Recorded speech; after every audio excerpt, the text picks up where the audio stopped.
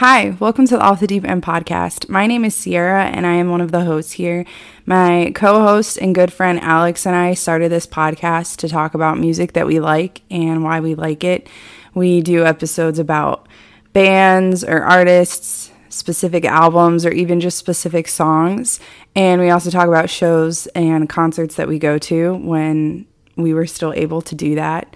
Sometimes what I'll do is I'll come on here and do mini episodes about different things because the world of music is just very fascinating to me and I really like learning about it in different capacities. So I talk about vinyl that I own, I talk about things that are happening in the music world, and I also talk about books that I've read because I really like reading books about music. I like reading memoirs, I like reading biographies, I like reading books about the science behind music and what makes popular music popular, all those sorts of things. So today I'm here to talk about the latest music book that I finished reading. In this case, I was actually rereading it, and that is The Heroin Diaries by Nikki Sixx. So I have the 10-year anniversary edition. So it came out, the 10-year one came out in 2017, so not that long ago, and I bought this book and I read through it the first time maybe in 2018. I remember being like, oh wow, like they just redid this. Yeah, I think 2018 maybe. Anyway, if you've been listening to us for some amount of time, you've probably heard me talk about Motley Crue at least once or twice. I really like Motley Crue a lot. Their lives and the lives that they lived during the 80s are just, like I said about the music world, like them themselves fascinate me as well. I don't know. That was such a different time than the time that I grew up in and the time that I live in now. The 80s and the excess of it. And I remember as a kid, parental advisory stickers like already existed and I didn't know any different. Whereas these guys kind of assisted in those being created, I guess. I don't know. It was just such a different time culturally, and the mindset and worldview that people had was very different. And I always joke around and say that I would love to go back in time and love to be a part of that time. And then everyone reminds me that I probably wouldn't have made it out of that decade because I would have definitely taken part in a lot of the more negative lifestyle choices. But I don't know. I think too, like the rise of these bands, like what is now considered classic rock, I guess.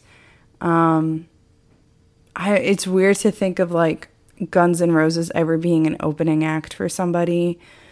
It's, in my head, these bands were always at the top. And so thinking about how they got there and what that was like for them. And I don't know, I just think that it's really interesting. But I really, really love Motley Crue. I like their music. I like watching interviews with them. And I know that very rarely were they ever sober.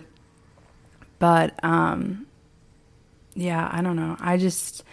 I like the personality. I like the persona. I like the whatever. I'm just very much drawn to it, as many people were. So obviously the business plans of creating those and having that play a role in them becoming popular worked back then, and it's still working now.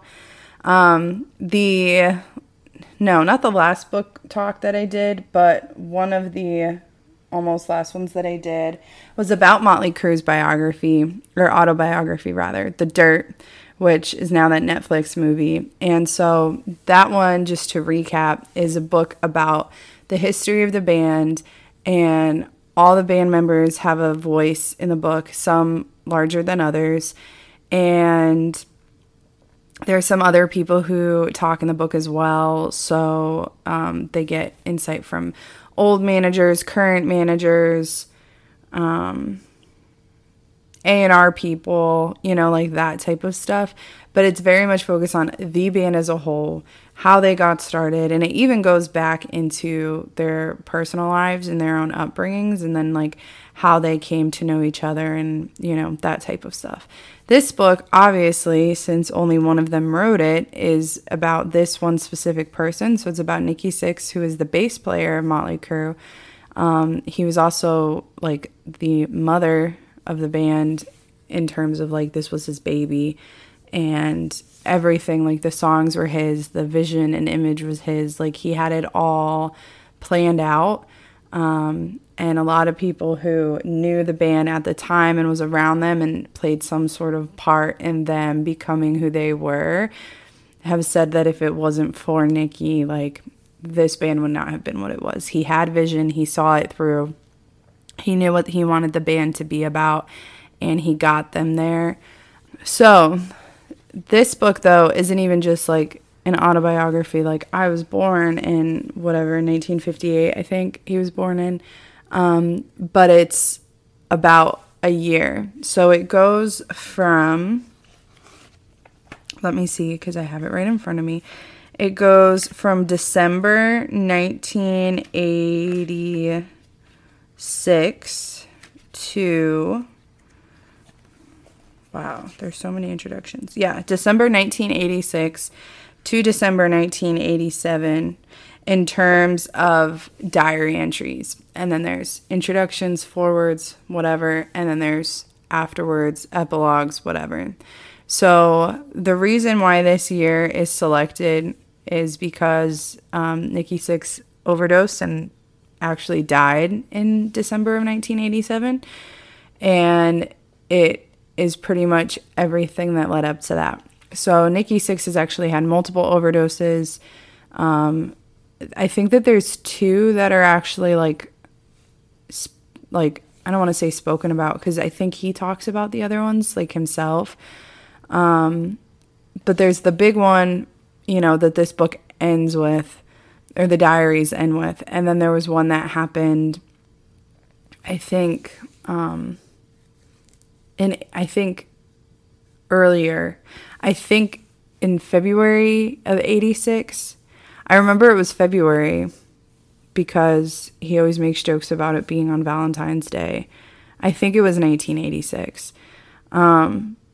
So before I like really get into it, let me say a few things. One, I have no personal experience with narcotics at all, so I take him at his word for what it's like to be under the influence of things like cocaine and heroin, because I take Advil. That's pretty much it. Two, I know that there is some debate as to how true these stories are. So the first book talk episode that I ever did was about Dee Snider's autobiography. And Dee Snider is the singer of Twisted Sister. And in the beginning of his book, he goes on this whole rant pretty much about how you can actually trust his biography because Dee Snider was pretty much always sober. Actually, I think he was like always sober. And that's something that he prides himself in. And that's great. Like that's, you know, the decision that he made for his life to be sober. And that's awesome that he grew up and not grew up, but he was a part of the same time period and was able to uphold those standards that he put for himself. I applaud him for that. But yeah, he makes a point to say, I can actually remember what happened. I was in my right mind. I was never clouded because of substances of any kind. And he doesn't explicitly say, but you can't read the Heroin Diaries and trust that. But I'm pretty sure he says diary. So if you know the books that are out there, you would know that this is what he was talking about. But he pretty much says you can't trust this book, the Heroin Diaries, because the man was on heroin the whole time. So how can you trust what he's saying? I've also spoken to some other people who have not personal experience with drugs, but know people who have like taken drugs and or currently take drugs or use or whatever. And they were like, I mean, like, it's heroin. Like, you don't shoot up and be like, oh, now I have to go write in my diary. Like, that's not where your mind is at. So it's interesting because as a person, if you look at what he says about himself in the dirt, and even what he says about himself in this book, like, he's not a good person in terms of his lifestyle choices, in terms of, like, how he treats other people. It seems like he's changed a lot now. I don't know him. I've never met him. I would love to meet him. I think that would be super cool. I would love to talk to him, and hang out with him and that sort of thing. But I don't want to, I don't know. I guess I'm just like a sucker for stuff like this, that I just want to believe that people are being honest and being truthful, and, like, why would they lie? But yeah, that's a really long-winded way, I guess, of saying that there may not be a lot of truth to this, or may not be 100% true. I guess that's up to you, and you can take that for what it's worth. The parts that I thought were like, okay, hold on now, was like whenever he actually used the word diary, like when it was like, hi diary, or it's just you and me diary. And I mean, I write, I journal, I get that. I'm gonna be 25 soon, and I think he was in his upper 20s. Yeah, I think he was like 28, 29. So I mean, we're close in age. I don't say that anymore. Like, I'm not like in third grade writing about this boy that I think is cute. You know, I'm not like, dear diary. So stuff like that is just like, okay, hang on. Like, how many people actually say diary in their diaries that are not children? So yes, but I don't know. I feel like a disclaimer is somewhat needed, just due to the controversy that kind of surrounds this book. Regardless of whether or not this book is 100% honest or truthful, he did legitimately overdose in December of 1987. He did legitimately have problems with substance use and abuse throughout the years, but specifically in this year. He did go stupid in Japan when they were on tour there. All of that stuff is true, and there's other people who can back those claims up. But also, too, regardless of the other pieces of the book and the honesty in those, this book has helped a lot of people who have also experienced addiction or are currently in addiction. You know, I see anytime, you know, he posts anything, he could post like a picture. He had a daughter like a year ago, so he can post a picture about like his baby and like a caption about fishing or something like that. It doesn't matter what it is. People will still post and say, thank you for, you know, publishing your diaries. Thank you for sharing about your journey with sobriety.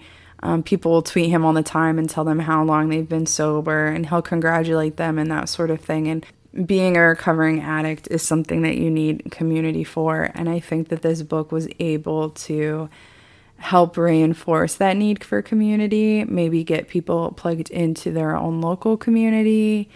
I think that this book just holds a lot of power for people who have that or have experienced that or have any sort of experience with that at all. And so with that, I thank and applaud Nikki Sixx for publishing these diaries, because this was my life. I wouldn't want people knowing about it. But he did, and it's helped a lot of people in the process. And so that's great. So, yeah, the way that the 10th anniversary edition is set up is it has like an intro. Okay, well, it has, okay, sorry. I don't plan these out beforehand. I just talk, and then my mind is everywhere. So it starts with a dictionary, in case you're like me and you don't really know that much. You have a very basic understanding of all this sort of stuff. It talks about Well, there's, like a dictionary, like with actual definitions. And then there's like a slang dictionary, not like slang, but more of like people who are experiencing these things being addiction, alcoholism, cocaine, depression, heroin, psychosis, like that sort of stuff. So it talks about that. And then there is a whole 4 pages about, it says key players in these torrid tales, otherwise known as partners in crime. So a really cool thing about this book, and I think it adds so much to this book, is that it's Nikki Sixx and it's his diaries, but then there's commentary. There's commentary from him, so like present day Nikki Sixx, and then there's commentary from the other band members, from his girlfriend / fiance at the time, his mother, his sister, managers, record label people, bodyguards, drug counselors, friends that just knew him, people who worked with him, people who were just around him during this time. And I think that adds to like making this more factual, I guess. So there is, if you watch like documentaries, or not really documentaries, I guess, more just like VH1 specials or whatever about Motley Crue, there's always like discrepancy in like what actually happened when he died in 87, and how did he come back? Like, was it the adrenaline shots? Was it, did someone do mouth to mouth? Did someone just like beat the crap out of him and like wake his body back up or whatever? Yeah, I think that having these other people chime in helps, because you understand more the depravity of the situation, but also helps in terms of like, okay, yeah, this did actually happen or whatever. Again, though, this was a time of excess, so pretty much everyone was kind of out of their minds, but I digress. So then there's an introduction or a foreword. I don't actually know what is the difference between those. But Nikki Sixx writes a little bit about, okay, it's been 10 years, blah, blah, blah. And then there's like the legitimate introduction, I guess, from the original version. And then there's a second introduction from the guy who helped write the book with him. And then it goes straight into the diary. So it's sectioned off month by month. And then there's different amounts of entries for each month, but it's typically 1 a day. So, I mean, it's a lot of content. There's pictures, a lot of which aren't in the dirt, because that book has pictures too. There's illustrations on a very, what's the word? Like logistical, practical note. The color scheme of the book is black, white, and red. And there's some pages that instead of being a white page, usually it's a white page with black letters, and the commentary is red letters, and that's all right. Like, that works. But there's some pages where it is a black page with white print and red print, and that's okay. But then there's some pages that are red with black and white print, and those are just kind of like, those are not the most easy on the eyes, I guess, is what I'm trying to say. So it's cool. I mean, it looks super cool. And if you're into like creepy and macabre and all that sort of stuff, which he is, it's cool. But at the same time, there's sometimes you gotta like look away, like blink a little and come back to it. But, yeah, so like I said, my personal experience with substance use is not, anything like this at all. But in terms of experiencing things like anxiety and depression, I do have more experience with that. And he talks about that a lot because this was also going on at the time. So he was clearly depressed. I mean, you can see that in this. And, alcohol makes your depression worse. And, drugs don't help. So, he's going through all this stuff. He's wrestling a lot with his upbringing and his mother and his father and feeling abandoned. And he was, pretty much abandoned and dealing with that and all of those sorts of things. His grandmother had passed away, and his grandma played an important role in raising him. He did not go to her funeral because he was so strung out. And so it seems like, and again, I don't know him. I've never spoken to him personally. If for some reason he's listening, please, Nikki Sixx, contact me, because I would love to hang out with you and talk with you. Anyway, it seems like that kind of started it. So it's interesting. Depression and mental illness in general, sometimes there's an event and it's bam, this is it. You can go back and you can look at it and you can say, this is what started whatever, right? For other people, it's more of stressful events that maybe it's not one stressful event singular, but it's a bunch of little mini stressful events, and you're not working through them quickly enough or whatever, and of no fault of this person, but let's just say, that if you just have one thing after another and you're getting slammed, that can build up on each other. Then too, you look at factors like genetics, you look at factors like lifestyle, you look at factors like even your age and how, mental illness and the age for certain mental illnesses, it's early adulthood, that's when the onset is. So he was, in prime spot for some of these things to be happening. But it seems like that's kind of what it was. The stuff with his grandma happened and his grandma passed away, and he wasn't able to really process and experience it and grieve and all those sorts of things that need to happen to keep people healthy. And it was just a downward slope.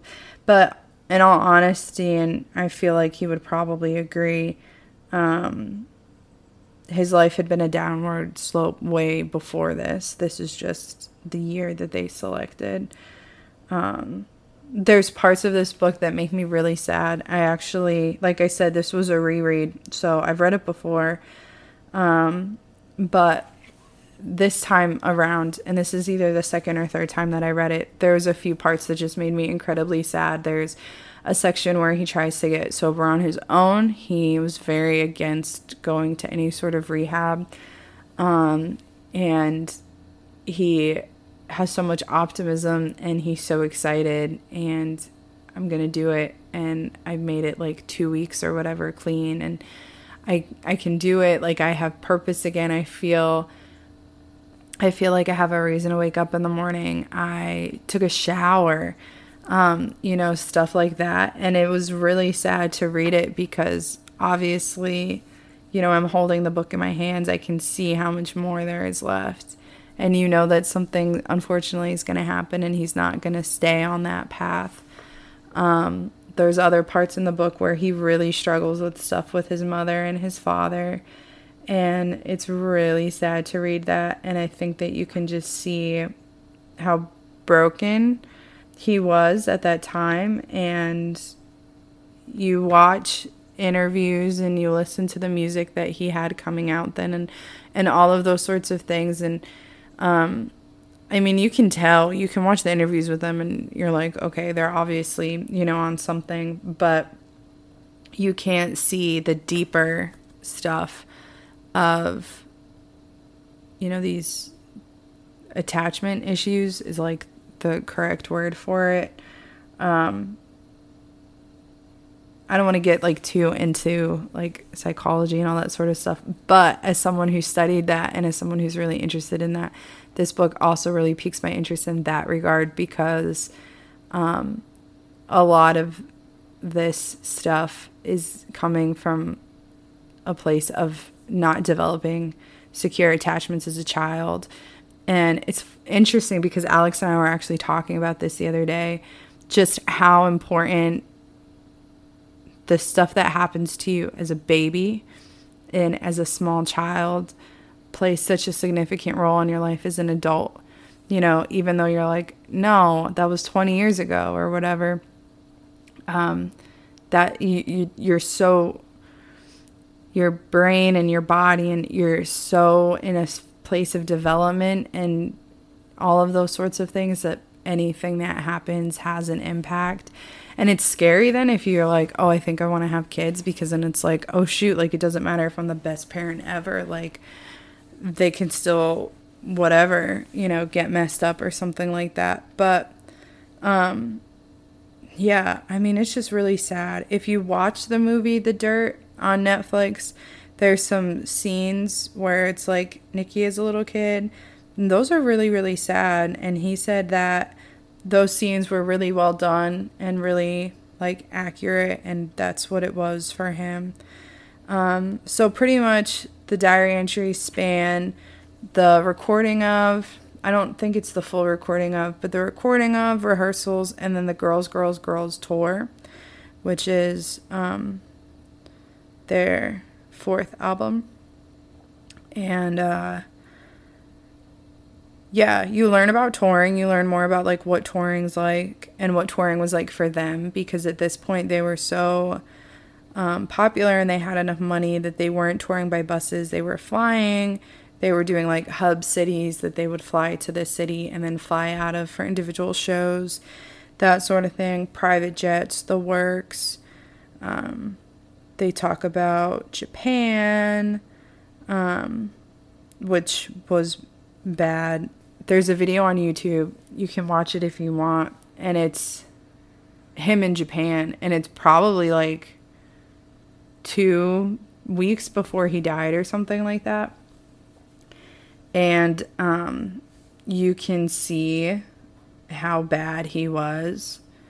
And Tommy's in it too, their drummer. And you can see how bad he was, because they were all not doing well at all. You can see in his face and his skin and his eyes that he just was not doing well at all. You can hear it in his voice. You can see it in just like a shakiness. And he even says, I'm not feeling too well. And then you read these diaries and he was like super sick and he was throwing up all the time. And when he was in Japan, on multiple occasions, he was told that he was going to die by the end of the year. And it was December. And he did. He died on the 23rd. I think it was the 23rd.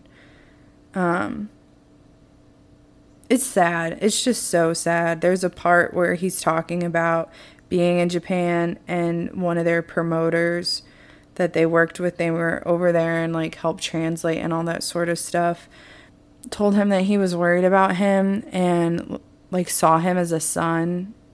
And he makes a comment about it. And he says, "It made me feel loved more than my father ever did." And that just, I don't know. That made me cry. I don't know. It's a hard book for me to read, at least. But it's really good. It's really interesting. It's funny. There's parts of it that make me laugh because of how ridiculous it is. And I think that in these situations, there is humor. They did really dumb stuff during this time, as much as they were like rock and roll and badass and everything. They did a lot of really stupid stuff. And it's always nice when people can like own up to that, and even make fun of it themselves. So there's quite a few pieces of this book that make me laugh as well. And then, yeah, he dies, he overdoses, he dies, he comes back to life. And then he goes home and he shoots up again. So it was a slow progression to sobriety. There's multiple relapses and he talks about it. So originally there's like an afterword and it's like life after death or whatever.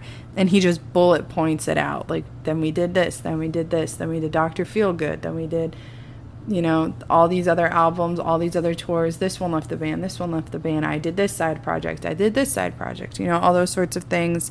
And then since it's the 10-year anniversary, then there's a whole another chapter that comes after that of like, okay, and this is what happened over the last 10 years, the impact of the book. He talks about his band 6 a.m. He talks about his radio show. He talks about his wife that he's currently married to. All of those sorts of things. Very interesting, very like full circle, well-rounded, and I like that. And I think that was one of the things that was just kind of lacking about The Dirt, but that's not really anyone's fault because that book came out in 2001. So there's just so much that has happened since then, even just in the history of Motley Crue as a band, let alone their lives individually, that I think would be really interesting to get their perspective on. But yes, I think people should read this book. I think you should read the Heroin Diaries. I think that it is well written. He's very articulate. He's very good with words. His diary entries, even, I was going to say not so much, but even, they're not that bad. I've definitely read worse books written by musicians. And it's funny because you read reviews about books that are written by musicians and it's like, most of them, a lot of the times, are like, this is why musicians shouldn't write books. This one isn't one of those. This one is very well written, very well put together. Again, like, the only qualm I have is just, like, sometimes the colors are hard to look at, but I need to go get my eyes checked anyway and get new glasses. So that could just be me. But yeah, it's incredibly sad, but it also offers hope and optimism. It shows the importance of community and recovery. It talks about just the importance of humility and having to get over yourself. And I think that it shows the beauty of second chances, and that just because you make mistakes or you make really poor decisions at times, it doesn't mean your life is over. You can still come back from those and you can still have a successful and meaningful life. And sometimes success and meaning looks different for different people. So at this point of his life, he was extremely successful financially.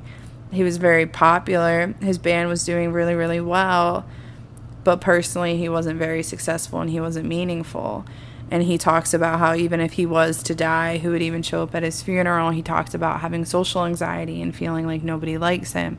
He talks about all these different things that I think are really common experiences and things that everyone deals with. But if you were around during that time, and even if you're not like me and you look at pictures or watch videos or just the image that he gave off, I don't think you would have ever guessed that. So it shows how good people can be at lying as well. And how I think when we're open and actually honest about our experiences, we find out that there are a lot of very common human experiences that we all go through, but we all feel alone in. And we should probably be more open and talk about those. So I really like this book. I'm glad that I own it. I plan on rereading and rereading and rereading. And hopefully I won't cry every time. But man, it's good. I think you should go ahead and check it out. I think you should also listen to their music. I think you should watch The Dirt because it's a good movie. I think you should also read The Dirt because I like that book too. You can listen to the episode that I did about that. And yes, happy reading. Enjoy it. I think I'm actually going to be taking a break from reading music books for a while because I have other stuff that I want to read. So it might be some time before I hop on here, but who knows? I'm also really good at starting books and starting other books in the middle of those books. So I might be back to talk about something else sooner than later. Thanks so much for listening. You can follow us on Twitter and Instagram at OTDEpod, and you can also subscribe to listen to us on Spotify or SoundCloud. We have more episodes coming. We are talking about more albums, more artists, and more music that we like and why we like it. Thanks, guys.